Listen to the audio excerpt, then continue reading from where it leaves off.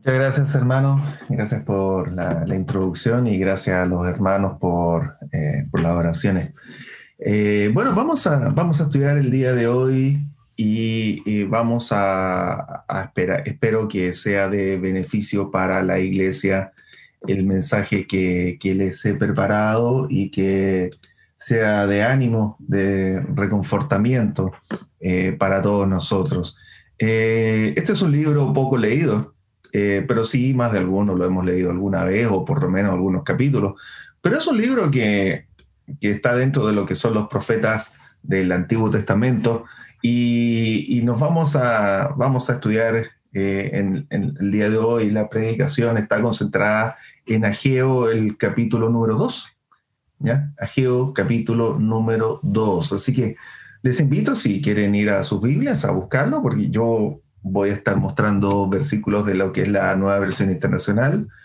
Y si ustedes desean, pueden ir viendo también los versículos en la versión que ustedes tengan. Normalmente es la versión Reina Valera, es la más popular, pero no hay inconveniente y pueden acompañarme. Así que vamos a entrar en lectura en el capítulo número 2.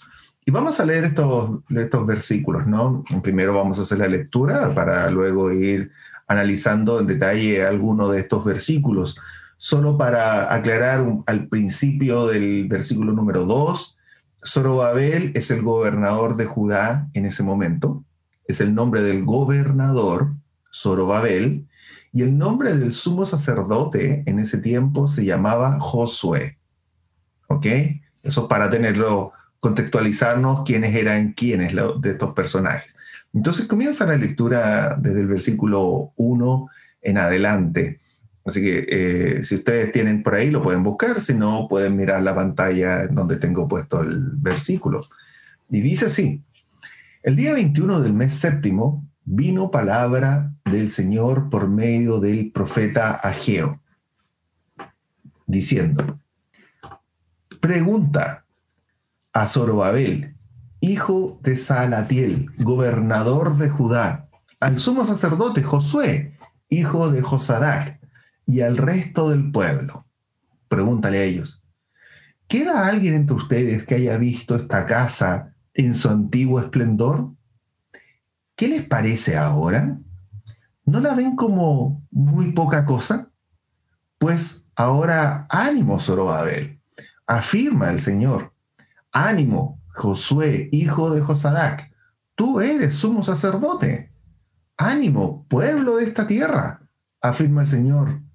Manos a la obra, que yo estoy con ustedes, afirma el Señor Todopoderoso.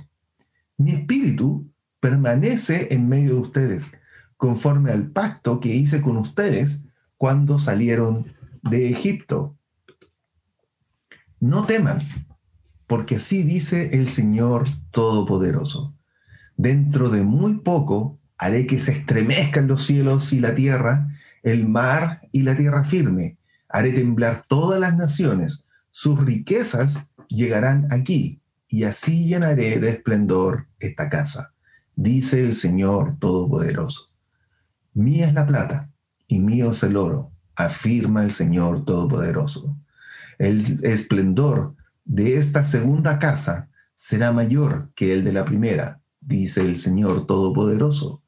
Y en este lugar concederé la paz, afirma el Señor Todopoderoso.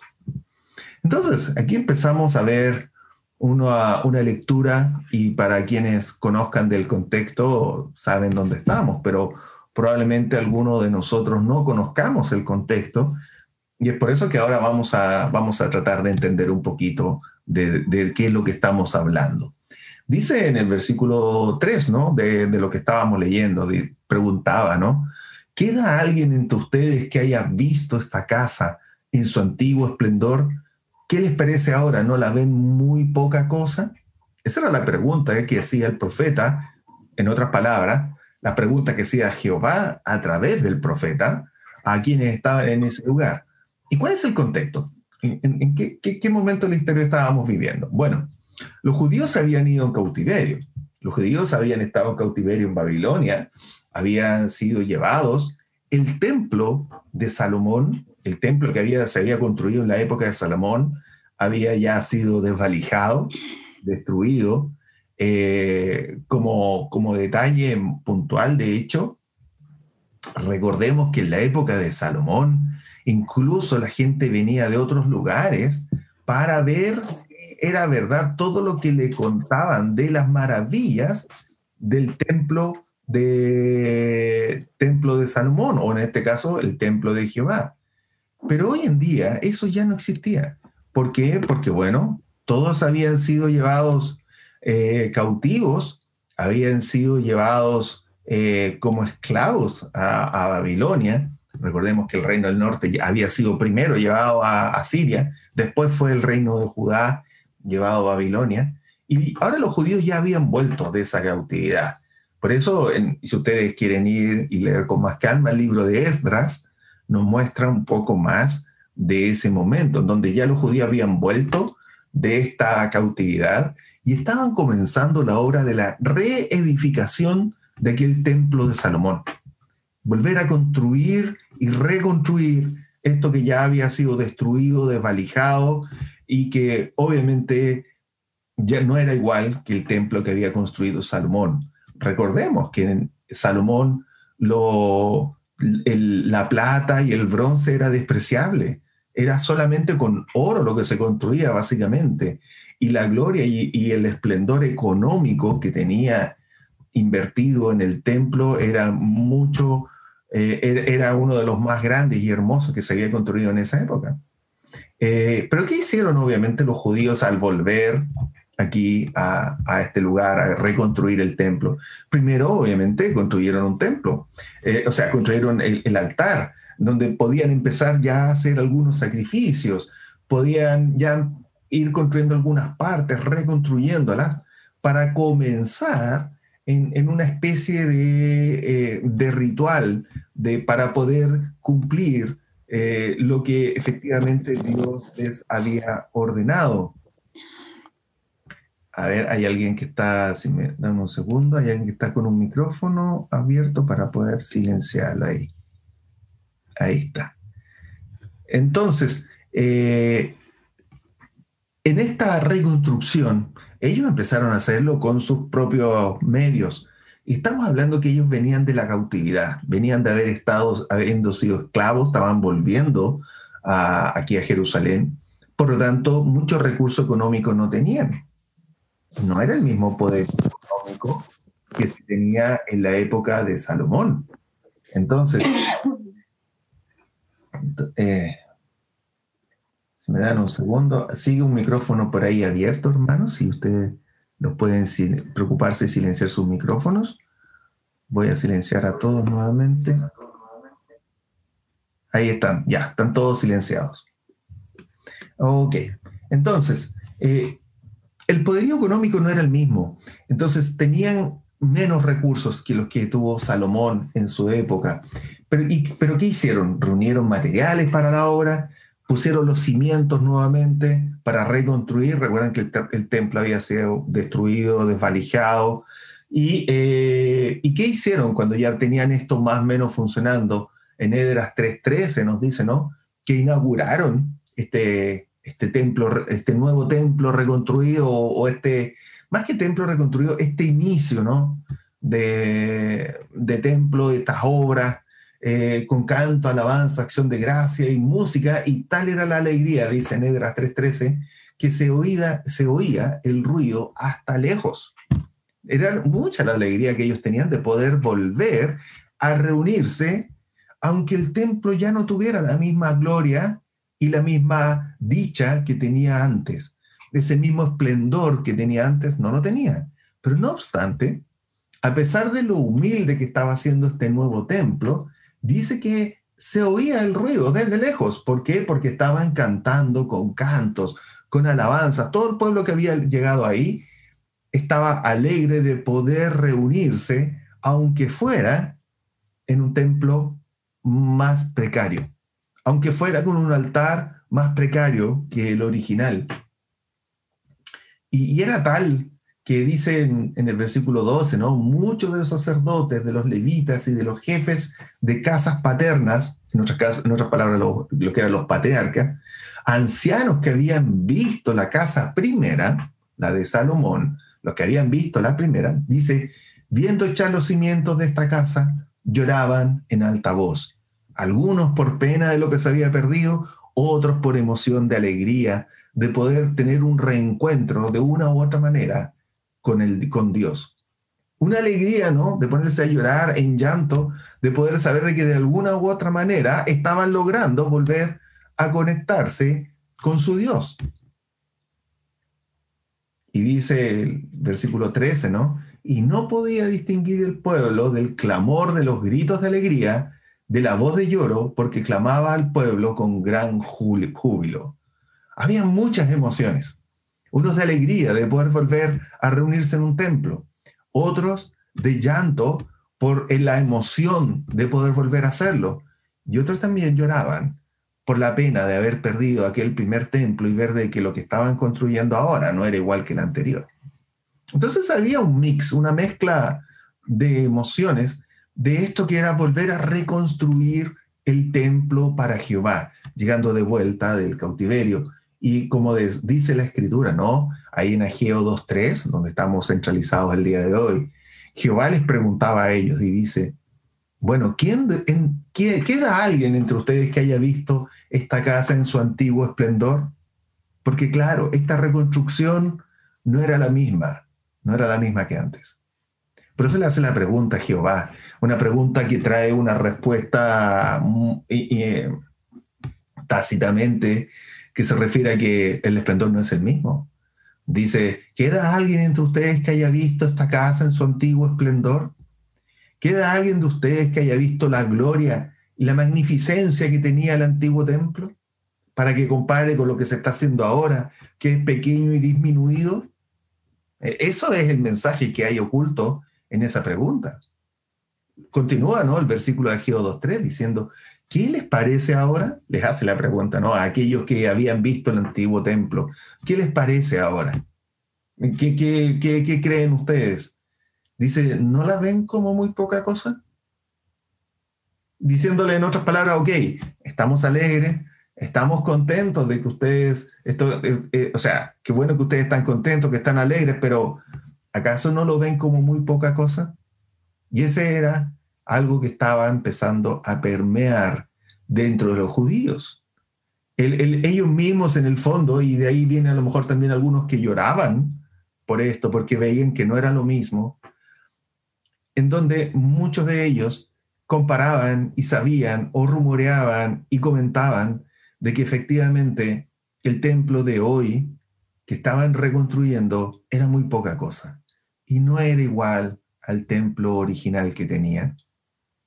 Y eso probablemente empezó a generar desánimo, porque claro, la obra que estaban haciendo no era la misma que ellos tenían en mente.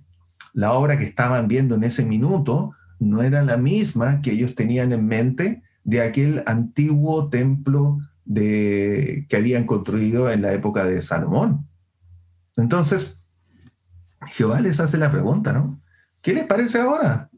¿No la ven como muy poca cosa? Y eso empezó a permear en el desánimo dentro de los judíos, en donde empezaron a retrasar, a demorar. Hubieron incluso, y no me voy a detener en toda esa historia, pero hubieron muchos que incluso trataban de detener la obra de la reconstrucción. ¿Ya? Eso ocurrió. Y de hecho continuamos con los versículos. Y fíjense lo que dice ahora, versículo número 4, Hageo 2, versículo número 4. Dice, ahora pues ahora, ánimo Zorobabel. ¿Ya? ¿Quién era Zorobabel? El gobernador, el que estaba ahí. Le dice, ánimo tú. Y le dice, ánimo Josué, hijo de Josadac. Y fíjense el mensaje que le dice a Josué. Le dice, ánimo Zorobabel, el gobernador. Y ahora le dice, ánimo Josué, hijo de Josadac. Le dice directamente, tú eres el sumo sacerdote, con signo de exclamación, ni con pregunta, ni como información, sino que le dice, tú eres el sumo sacerdote. En otras palabras, le está diciendo, tú tienes la responsabilidad de animar a la gente. Por algo aquí Jehová comienza el versículo 4 diciendo, pues ahora ánimo, porque el desánimo había estado empezando a permear dentro de los judíos por una muy simple razón, porque no veían que era la misma gloria. Y como no veían que era la misma gloria, empezaron a desanimarse. Además, empezaron a desanimarse porque habían otros que no eran judíos como tal, que vivían en la zona y trataban de impedir que se construyera. Y comenzó a ocurrir el desánimo. Y es por eso que Jehová manda su mensaje a través de Hageo al pueblo judío y le dice, pues ahora ánimo, Zorobabel, ánimo tú que eres el gobernador. Le dice, tú eres el gobernador más que nadie, tú tienes que tener ánimo para poder animar a tu gente. También le dice, ánimo Josué, hijo de Josadac. Le dice directamente, tú eres el sumo sacerdote. La responsabilidad espiritual está en ti. Zorobabel veía lo que era la parte de gobernar en la tierra, pero la guía espiritual era de Josué. Y por eso le dice, ánimo, tú eres el sumo sacerdote. Ánimo, y después no termina ahí solamente con el sumo sacerdote ni con el gobernador. Ahora le dice a la gente, al pueblo, le dice, ánimo, pueblo de esta tierra. Entonces, vemos que Jehová le manda el mensaje al gobernador, que tenía que ver con las leyes de la tierra, terrenales, la organización política. Después le manda las palabras también directas a Josué, el que tenía que ver con la dirección espiritual, era el sumo sacerdote. Y ahora le dice al pueblo, le dice, ánimo pueblo de esta tierra. En otras palabras, la responsabilidad era de todos. No solamente del gobernador, no solamente del sumo sacerdote, sino que también del pueblo. Porque también le dice al pueblo, ánimo pueblo de esta tierra, afirma el Señor. Y ahora le dice a todos, en otras palabras, a los gobernadores políticos, al que los guiaba espiritualmente y a ellos mismos les dice, manos a la obra que yo estoy con ustedes. Fíjense lo que le dice Jehová ahora. Quítense el desánimo. Manos a la obra porque yo estoy con ustedes. Y Jehová les da una carta de garantía diciéndole, yo voy a acompañarlos en este proceso. Entonces, esta era una época obviamente en la cual ese desánimo hizo que el templo no creciera y que tuviera que intervenir Jehová. Era tal el desánimo que Jehová interviene. Ahora, obviamente ya no venía nadie desde lejos para ver este templo que se estaba edificando. Porque claro, no había ánimo en la gente estaba más preocupada de reconstruir sus propias vidas, sus propias casas, y no había interés en reconstruir el templo. Ese desánimo se contagiaba rápidamente, y curiosamente, siempre como conducta humana, ¿no? Sabemos que es más fácil criticar que tratar de decir algo positivo. Siempre por conducta humana nos ha salido toda la vida, es más fácil decir lo malo, criticar, que alabar a alguna tarea. Y esa crítica ya se había empezado a esparcir. Y bueno, se habían quedado solamente con los recuerdos de los tiempos mejores. Y el pueblo probablemente pensaba de que ya no podían aportar en nada, de que ya no podían aportar en nada a esta obra de reconstrucción, porque había sido tal la diferencia de la construcción del pueblo del templo de Salomón versus lo que estaban haciendo ahora, que decían, bueno, ¿qué vamos a hacer nosotros si somos un grano de arena? Y no querían aportar. Y también es muy propio de la conducta humana el dejar de que las cosas las hagan otros, de no tomar responsabilidades, no empoderarse, no actuar como que si las cosas fueran propias y decir, bueno, que otros lo hagan, bueno, otros lo harán. Y eso es lo que estaba ocurriendo con el pueblo de Israel. Estaban dejando de que otros hicieran la reconstrucción del templo, estaban dejando que otros se preocuparan en tratar de aportar, y cada vez más se iban restando de lo que era el construir como pueblo su templo. Aquí la responsabilidad no era de Zorobabel ni de Josué, no era del gobernador ni del sumo sacerdote, era del pueblo. Por algo aquí en Hageo 2:4, Jehová le dice, ánimo pueblo de esta tierra, porque la responsabilidad también estaba en el pueblo. Ellos habían olvidado de que Dios estaba con ellos. Lo habían olvidado. Por eso Jehová les tiene que decir, yo estoy con ustedes. Se los tiene que recordar. ¿Qué es lo que le estaba pidiendo Jehová aquí? Tener ánimo. Tener ánimo, le decía. Tengan ánimo. Anímense. Y para ir ya haciendo los paralelos, porque algunos de ustedes podrán decir, bueno, ¿por qué traigo este estudio, ¿no? ¿Por qué traigo esta prédica, este mensaje? Y es una cosa muy simple, hermanos. ¿Cuántos de nosotros recordamos el ánimo, la alegría, el gozo que teníamos cuando nos podíamos reunir presencialmente? Ese ánimo y gozo que teníamos cuando podíamos ir al local de reunión y estar con todos los hermanos. El ánimo y el gozo que teníamos cuando hacíamos conferencias, cuando hacíamos jornadas espirituales que les colocábamos ese nombre. ¿Se acuerdan? Donde venían hermanos de otros lugares incluso. Estábamos todo el día sábado llevando y estudiando algún tema y nos volvíamos a la casa con mucho ánimo, muy alegres, muy contentos. Al día domingo siguiente continuábamos alabando al Señor en lo que era el culto de oración y participábamos con un ánimo grande, porque estábamos reunidos como hermanos, como iglesia. Y el paralelo acá es que ahora ya no estamos así. Y de que ahora estamos a través de estas plataformas virtuales, de que no nos hemos podido reunir en prácticamente un año. Hubieron por ahí algunos domingos que pudimos hacerlo, muy restringido, pero logramos algunos domingos hacerlos, pero en el grueso llevamos prácticamente un año sin poder reunirnos físicamente. Y ahí es donde el Señor también, yo creo que de una u otra manera, estos versículos nos ayudan a entender de que, bueno, esto de esta reunión de Zoom no es la misma gloria que teníamos cuando nos podíamos reunir físicamente. Pero ¿qué nos dice el Señor? Nos dice ánimo. Dice ánimo a qué? Obviamente acá no tenemos ni un Zorobabel, ni un Josué, pero el Josué era el sumo sacerdote. ¿Y quiénes son los sumos sacerdotes hoy en día? Somos nosotros. Somos nosotros. ¿Y cuál es el templo? Sabemos que somos nosotros. Por lo tanto, hermanos míos, tenemos que preocuparnos que en esta etapa en la cual estamos viviendo similar a lo mejor a lo que ellos tuvieron que vivir, de reconstruir algo de una forma nueva, debemos recordar las palabras de Jehová que nos dice, ánimo pueblo de esta tierra, manos a la obra que yo estoy con ustedes. Y aunque estemos, hermanos, reunidos a través de plataformas, no podemos esperar tampoco de que las cosas no hay que hacer nada. No podemos pensar de que ahora no podemos hacer nada y si es que hay algo que hacer, lo harán otros hermanos.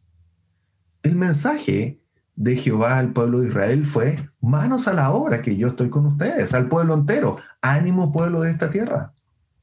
Nosotros también tenemos que tener ánimo y el ánimo nos lo pide a todos nosotros. No solamente a los hermanos como que estamos dirigiendo hoy día el culto de adoración, sino que tanto a hombres, mujeres, jóvenes, todos debemos tener ánimo en esta reconstrucción. Obviamente, en cualquier obra de reconstrucción, no todos pican piedra, obviamente no todos hacen mezcla, no todos trabajan en la madera y así sucesivamente. En la iglesia también, para ir construyendo, cada uno de nosotros tiene que hacer su obra. Cada uno de nosotros tiene que aportar. Y muchas veces el desánimo que podrían haber tenido estos judíos también se traspasa a nosotros. A veces pensamos y decimos, bueno, ¿y en qué voy a aportar yo? Yo no tengo nada para aportar y no hago nada. Muy por el contrario. Todos tenemos algo para aportar, porque Dios nos dio dones a todos.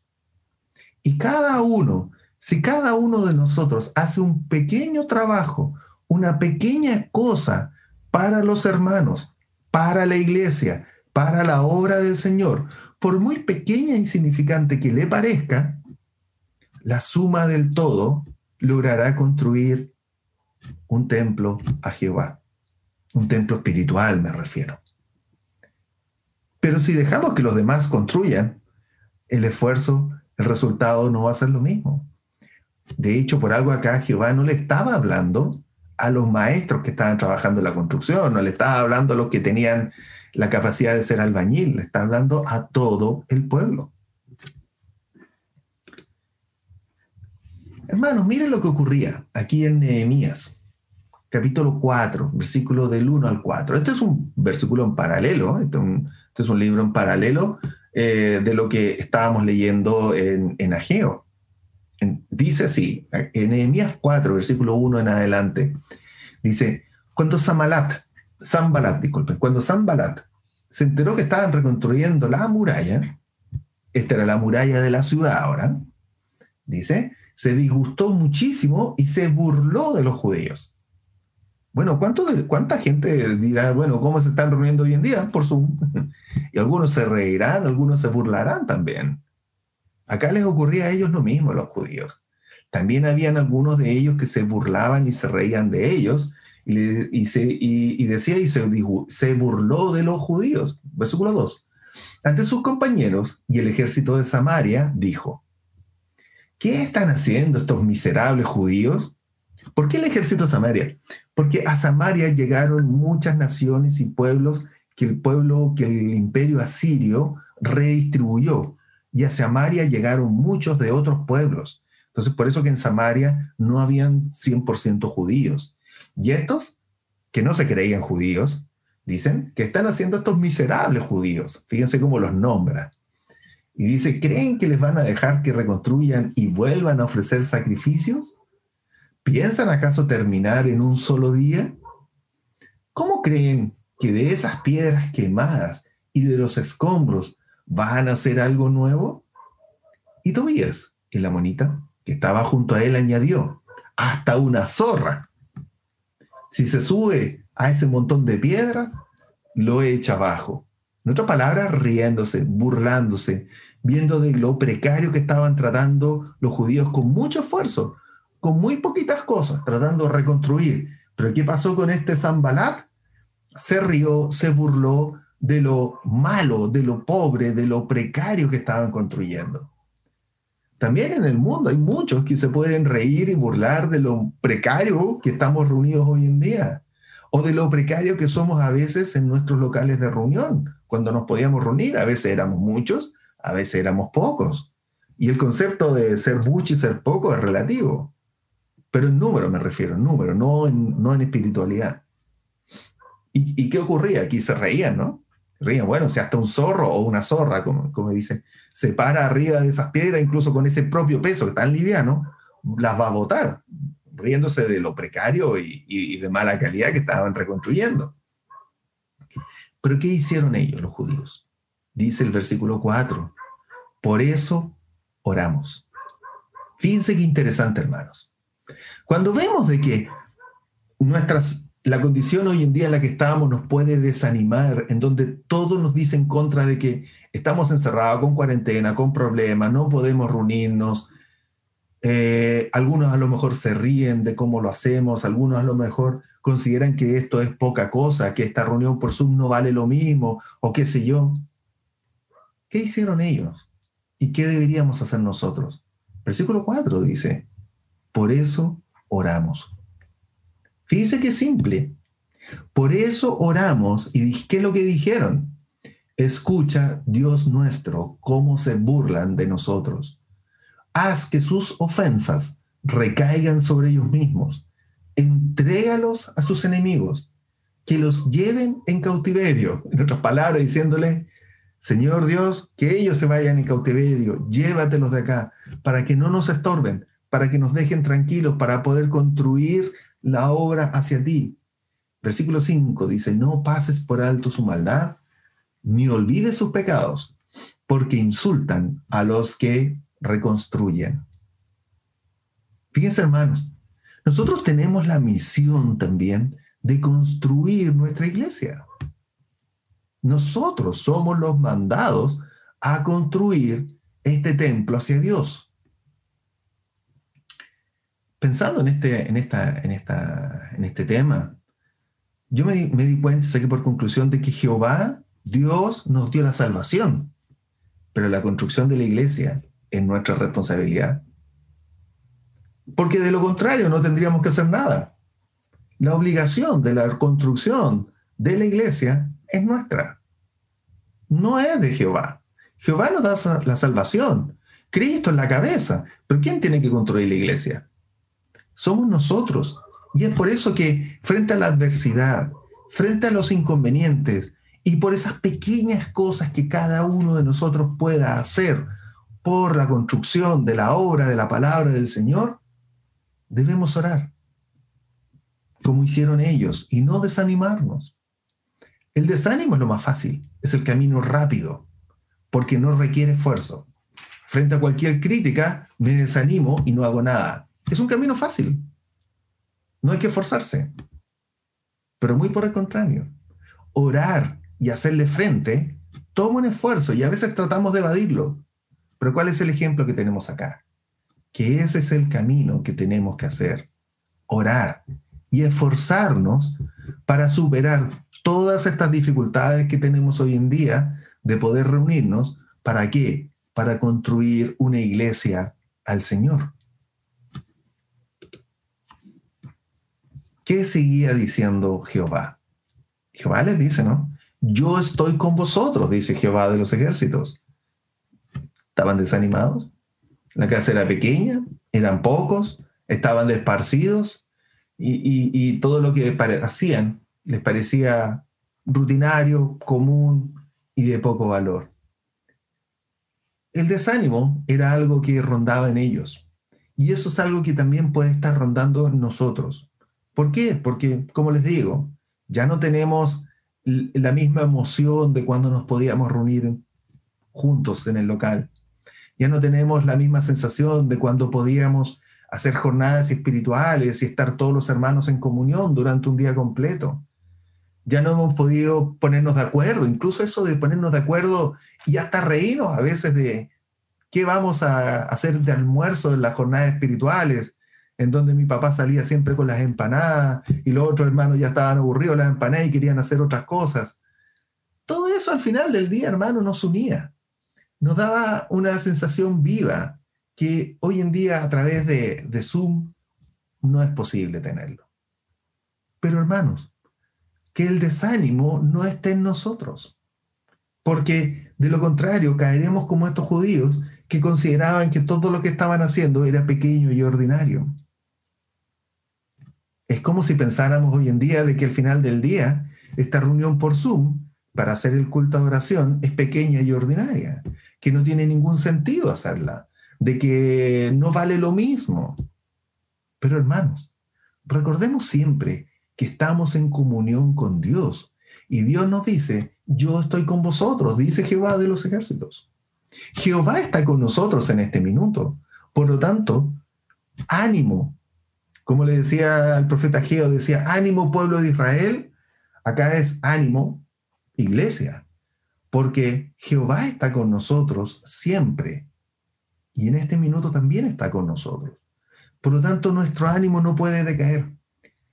¿De quién depende tener ánimo? No solo de nosotros. Pues ya les dije, el desánimo es el camino fácil, porque me desanimo y no hago nada. Pero depende de nosotros, como decía en el versículo que estábamos leyendo en Nehemías, versículo 4, ellos tomaron la decisión frente a las burlas, dijeron, por eso oramos. Nosotros también tenemos que orar cuando nos encontremos desanimados. Tenemos que orar para conectarnos con nuestro Señor cuando estamos en desánimo. Porque si estamos en desánimo, por ende estamos desconectados del Señor. Porque ya no nos anima ni nos motiva. El Señor dice, ¿no?, que está con nosotros y da lo mismo, hermanos, cuántos somos. Si habemos hoy en día conectados, hoy en día veo que hay 24 personas, 24 conexiones, no personas, conexiones, porque en varias de las cámaras estoy viendo ustedes que está el grupo familiar. Pero ¿cuántos seremos? 30 aproximadamente. No porque seamos 30 y alguien pueda considerar que es poco, el Señor no va a estar con nosotros. O no porque seamos 12, el Señor va a considerar que somos pocos y no nos va a acompañar. No porque seamos 2 o 3, el Señor no nos va a acompañar. El Señor dice que está con nosotros. Y es por eso, hermanos, de que la cantidad, como tengo puesto ahí al final como punto, ¿no? La cantidad de hermanos que seamos no tiene nada que ver con la espiritualidad, porque la espiritualidad va a depender de cada uno de nosotros. ¿Cuántos hermanos habemos acá? Ya les dije, alrededor de 30. Pero no porque seamos 100, 200, 300, vamos a ser más espirituales. Vamos a ser espirituales solo en la medida en que oremos a Dios y no nos desanimemos y mantengamos nuestro espíritu vivo con el deseo de reunirnos y alabar al Señor. Esa es la única forma y eso es lo que el Señor quiere. Adoradores que le adoren en espíritu y en verdad y no, como llegó en un minuto a ser el pueblo judío, adoradores que cumplían solo un rito y que lo hacían en forma autónoma sin tomarle el peso ni la conciencia de lo que estaban haciendo. Jehová se aburrió de ellos. Manos a la obra, que yo estoy con ustedes, decía el profeta. Mateo 18:20. Todos conocemos este versículo, ¿no? Porque donde dos o tres se reúnen en mi nombre, allí estoy yo en medio de ellos. Por lo tanto, hermanos, hoy día, cuando terminemos nuestro culto de oración, deberíamos estar alegres porque pudimos estar reunidos con el Señor. Porque si creemos estos versículos, es porque sabemos de que Dios está con nosotros y hemos tenido la oportunidad de reunirnos junto al Señor en este culto de oración. No es lo mismo que como lo hacíamos en el local de reunión, pero esta es una forma alternativa.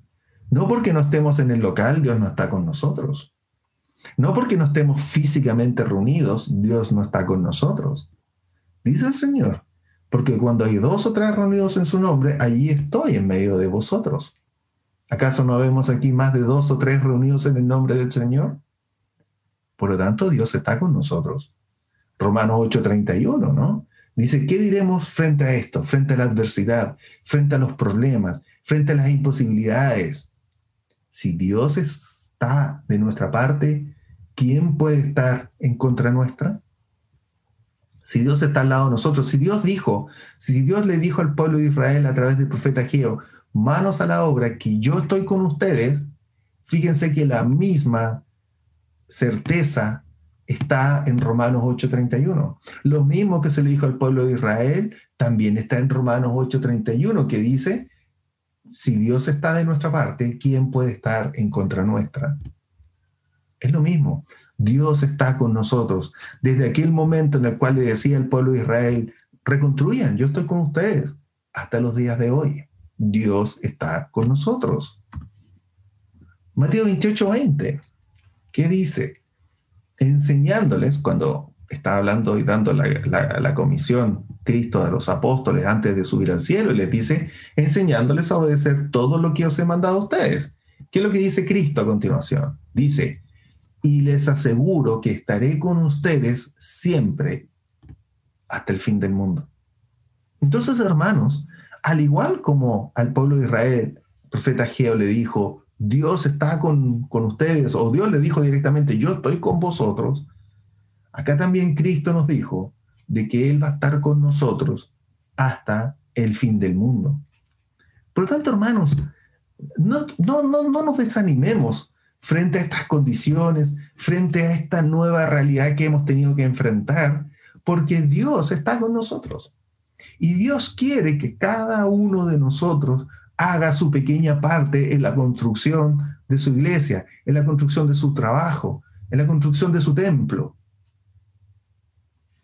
Alguno me podrá decir, sí, pero el templo hoy en día no es físico, claro. Por eso cada uno de nosotros tiene que construir, y cuando yo digo que hoy tenemos que trabajar para construir el templo, me estoy refiriendo a nosotros mismos.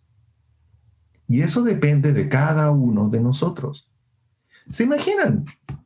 Bueno, lo que estaba ocurriendo con el pueblo de Israel.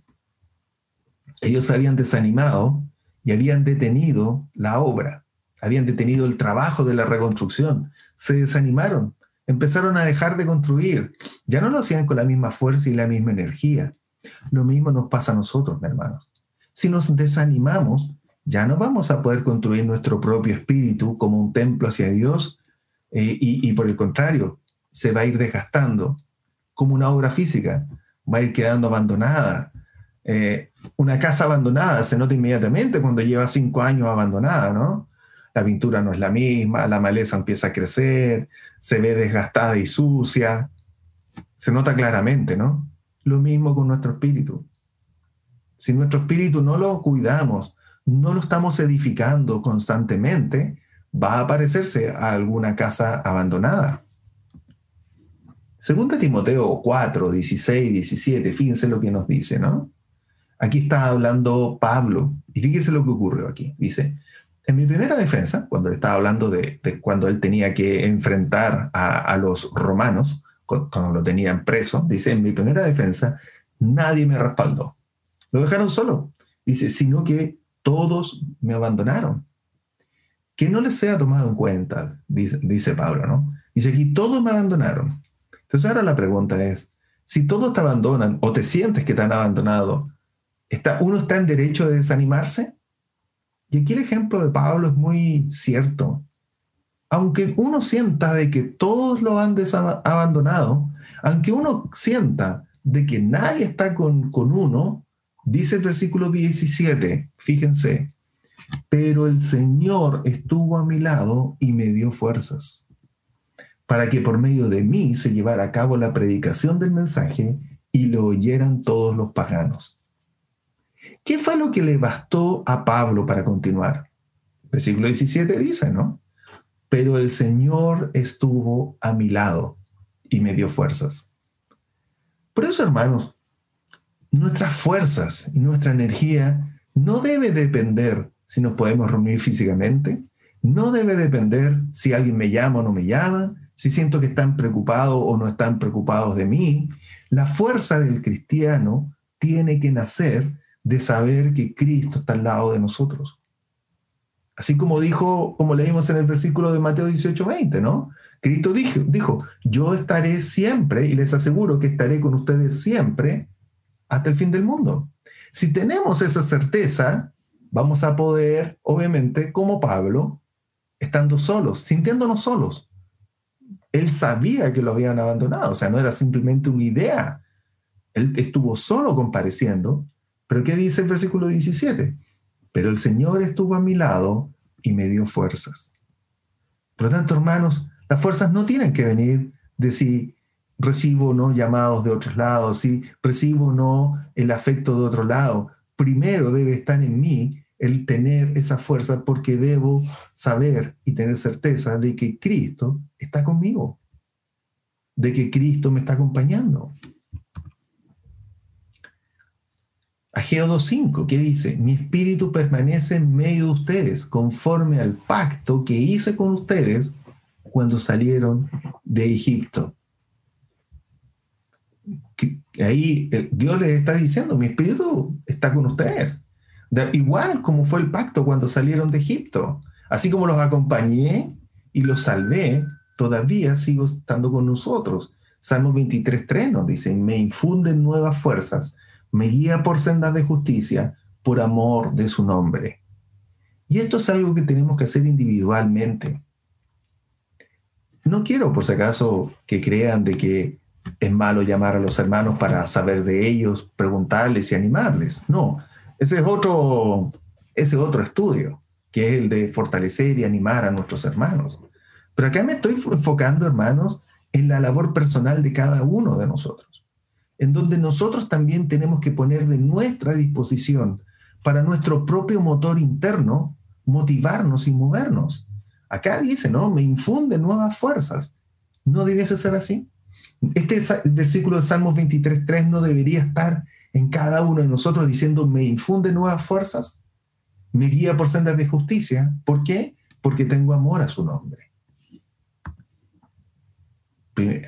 Hageo 2:7, ¿no? Seguía diciendo, haré temblar a todas las naciones, sus riquezas llegarán aquí, y así llenaré de esplendor esta casa, dice el Señor Todopoderoso.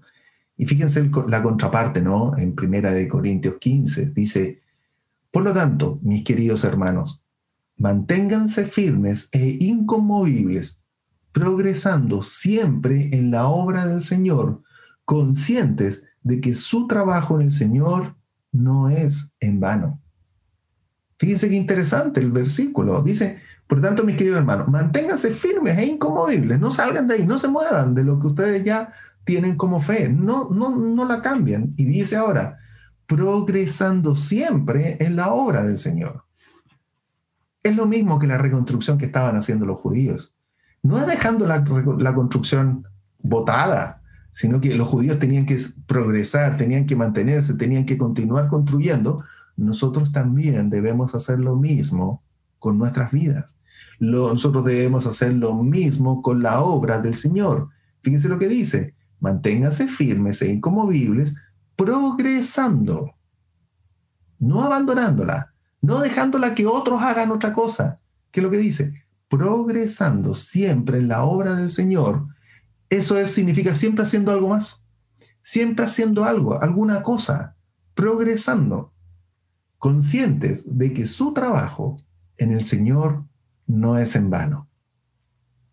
Hermanos, estamos hoy en día reunidos por Zoom y no sabemos hasta cuándo, pero cada uno de nosotros puede buscar qué hacer para construir la obra del Señor y que podamos progresar en la obra del Señor. No porque estemos por Zoom vamos a dejar de hacer cosas. No porque estemos en Zoom vamos a simplemente limitarnos a encender el computador el día domingo en la mañana, ponerla en la reunión y después apagarla. Hay muchas otras cosas que se pueden seguir haciendo en la semana. Por eso dice ahí, progresando siempre en la obra del Señor. Incluso en estos tiempos. Dice siempre. ¿Y qué es lo que agrega? Porque algunos dirán, no, pero ¿qué voy a hacer yo? A lo mejor lo que yo hago es muy poquito, es muy pequeño, a lo mejor no aporta. Hermanos, fíjense lo que dice ahora el versículo. Dice, conscientes de que su trabajo en el Señor no es en vano. Todo lo que ustedes puedan hacer por la obra del Señor no es en vano. Porque si cada uno de nosotros hiciésemos una pequeña acción multiplicado por 30 personas, 30 pequeñas acciones se convierten en algo grande. Y eso es lo que nos está llamando el apóstol Pablo en Corintios. Dice, por tanto, mis queridos hermanos, no le está hablando solamente a algunos, le está hablando a la iglesia. Dice, por lo tanto, mis queridos hermanos, manténganse firmes e inconmovibles, progresando siempre en la obra del Señor, conscientes de que su trabajo en el Señor no es en vano. 1 Corintios 3, del versículo 9 al 17, ¿no? ¿Qué es lo que ocurría en Hageo? En Hageo decía, el templo de Dios es sagrado y ustedes son ese templo. Allá en Hageo estaban construyendo un templo. Hoy en día nosotros somos el templo.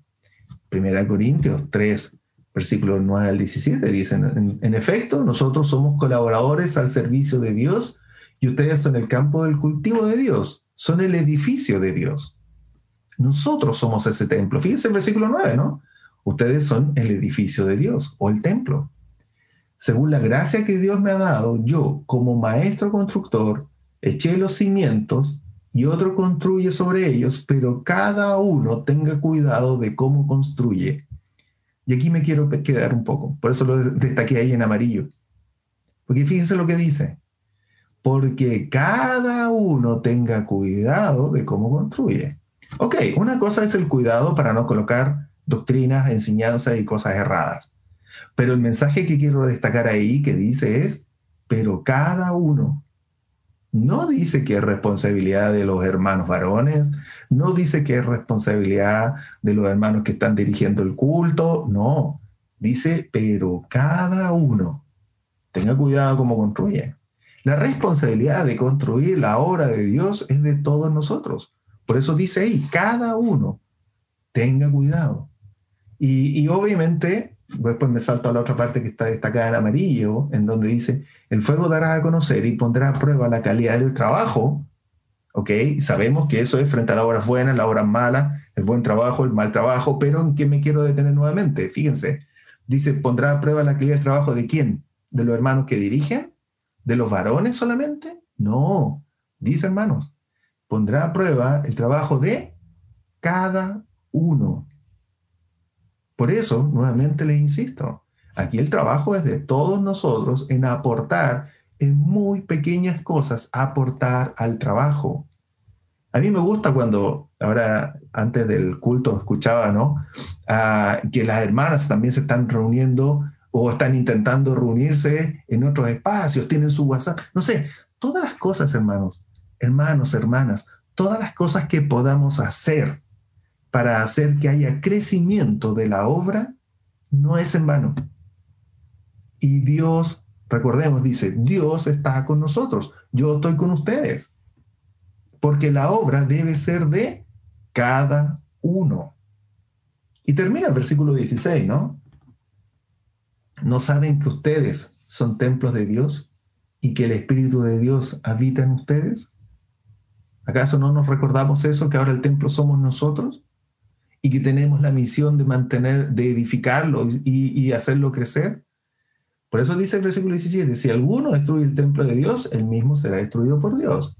Y continúa ahora, ahí destacado en amarillo, porque el templo de Dios es sagrado y ustedes son ese templo. Por lo tanto, somos nosotros mismos los llamados a construir este templo. No depende de nadie más, depende solo de nosotros. Y al igual como leíamos al principio, ¿no? Versículo número 4 quiero destacar acá, de la lectura inicial. Dice el versículo 4, pues ahora ánimo Zorobabel, afirma el Señor. Ánimo Josué, hijo de Josadac. Ánimo todos los hermanos. Ánimo Pedro, ánimo Magdalena, ánimo Nicolás, ánimo Jessica, ánimo Rigoberto y así sucesivamente. Hombres y mujeres, ánimo, pueblo de Israel. Nosotros somos el pueblo de Dios. Dice, ánimo pueblo de esta tierra, afirma el Señor, manos a la obra, que yo estoy con ustedes. No nos desanimemos. Estamos en periodos difíciles, periodos en los cuales hemos perdido mucha cosa de conexión humana entre nosotros, pero no nos desanimemos, porque así como Pablo quedó solo y apartado, solamente el deseo y la voluntad y la convicción de que Dios estaba con él, de que Cristo estaba con él, le dio fuerzas para seguir adelante. Esa misma convicción también la tenemos que tener nosotros. No teman, porque así dice el Señor Todopoderoso, dice, dentro de muy poco haré que se estremezcan los cielos y la tierra, y el mar y la tierra firme. Nosotros sabemos que algún día todo se va a estremecer. Puntualmente va a ser destruido. Entonces no temamos, hermanos. No nos desanimemos. Sabemos que en algún día va a venir el Señor y todo el mundo que conocemos va a desaparecer y el Señor va a venir a buscar a su iglesia. Bueno, por lo tanto, hermanos, estemos animados.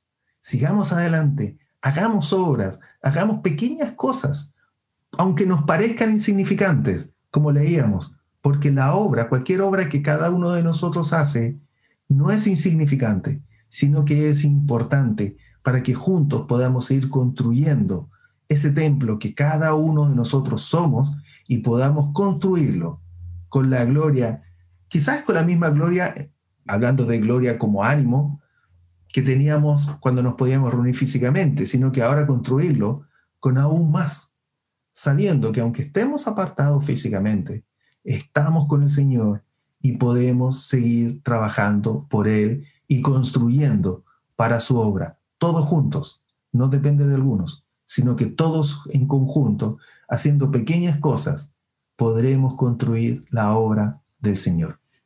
Muchas gracias, hermanos, por su atención.